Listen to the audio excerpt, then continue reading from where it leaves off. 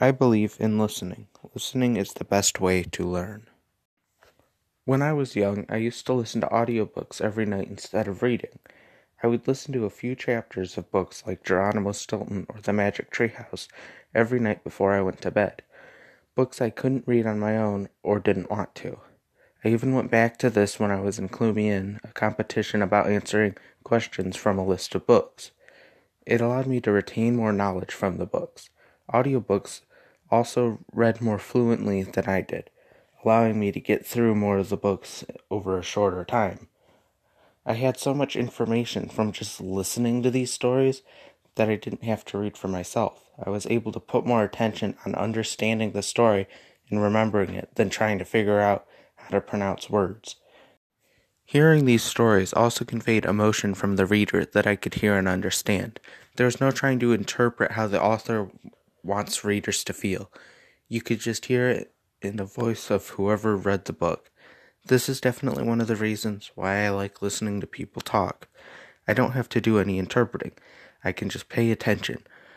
Stories people tell can also grow and change as they add or take out details. They add details other people wouldn't care about or exaggerate to make their stories better. Hearing stories gives me a better understanding of both the event that happened and the person that tells the story. Audiobooks allow someone else to do all the interpreting of how words are said and the tone of the book and allow you just to hear the facts in the story. Stories that are told directly by someone grow and change over time and are far better than books being read. That fish you caught might have started out as half a foot long, but as the story is told, it became an epic struggle between you and a 4-foot long fish. A written story can't change, but if someone tells it, they can make it as dramatic as they want. Told stories also allow storytellers to give more information relevant to you. If someone writes down a story to give to several people, they probably won't include what your family members were doing at the time or how the event relates directly to you. They might not say what they actually think about aspects of the story for fear of ridicule or embarrassment. Written stories also are written over time. This means that details are refined and double-checked to make sure that they are more accurate. A told story doesn't go through this process. You are giving more facts and information that they don't know is completely accurate, and it doesn't matter because it makes the story more interesting. Many people can tell you different parts of the same story, including their own personal takes on what happened.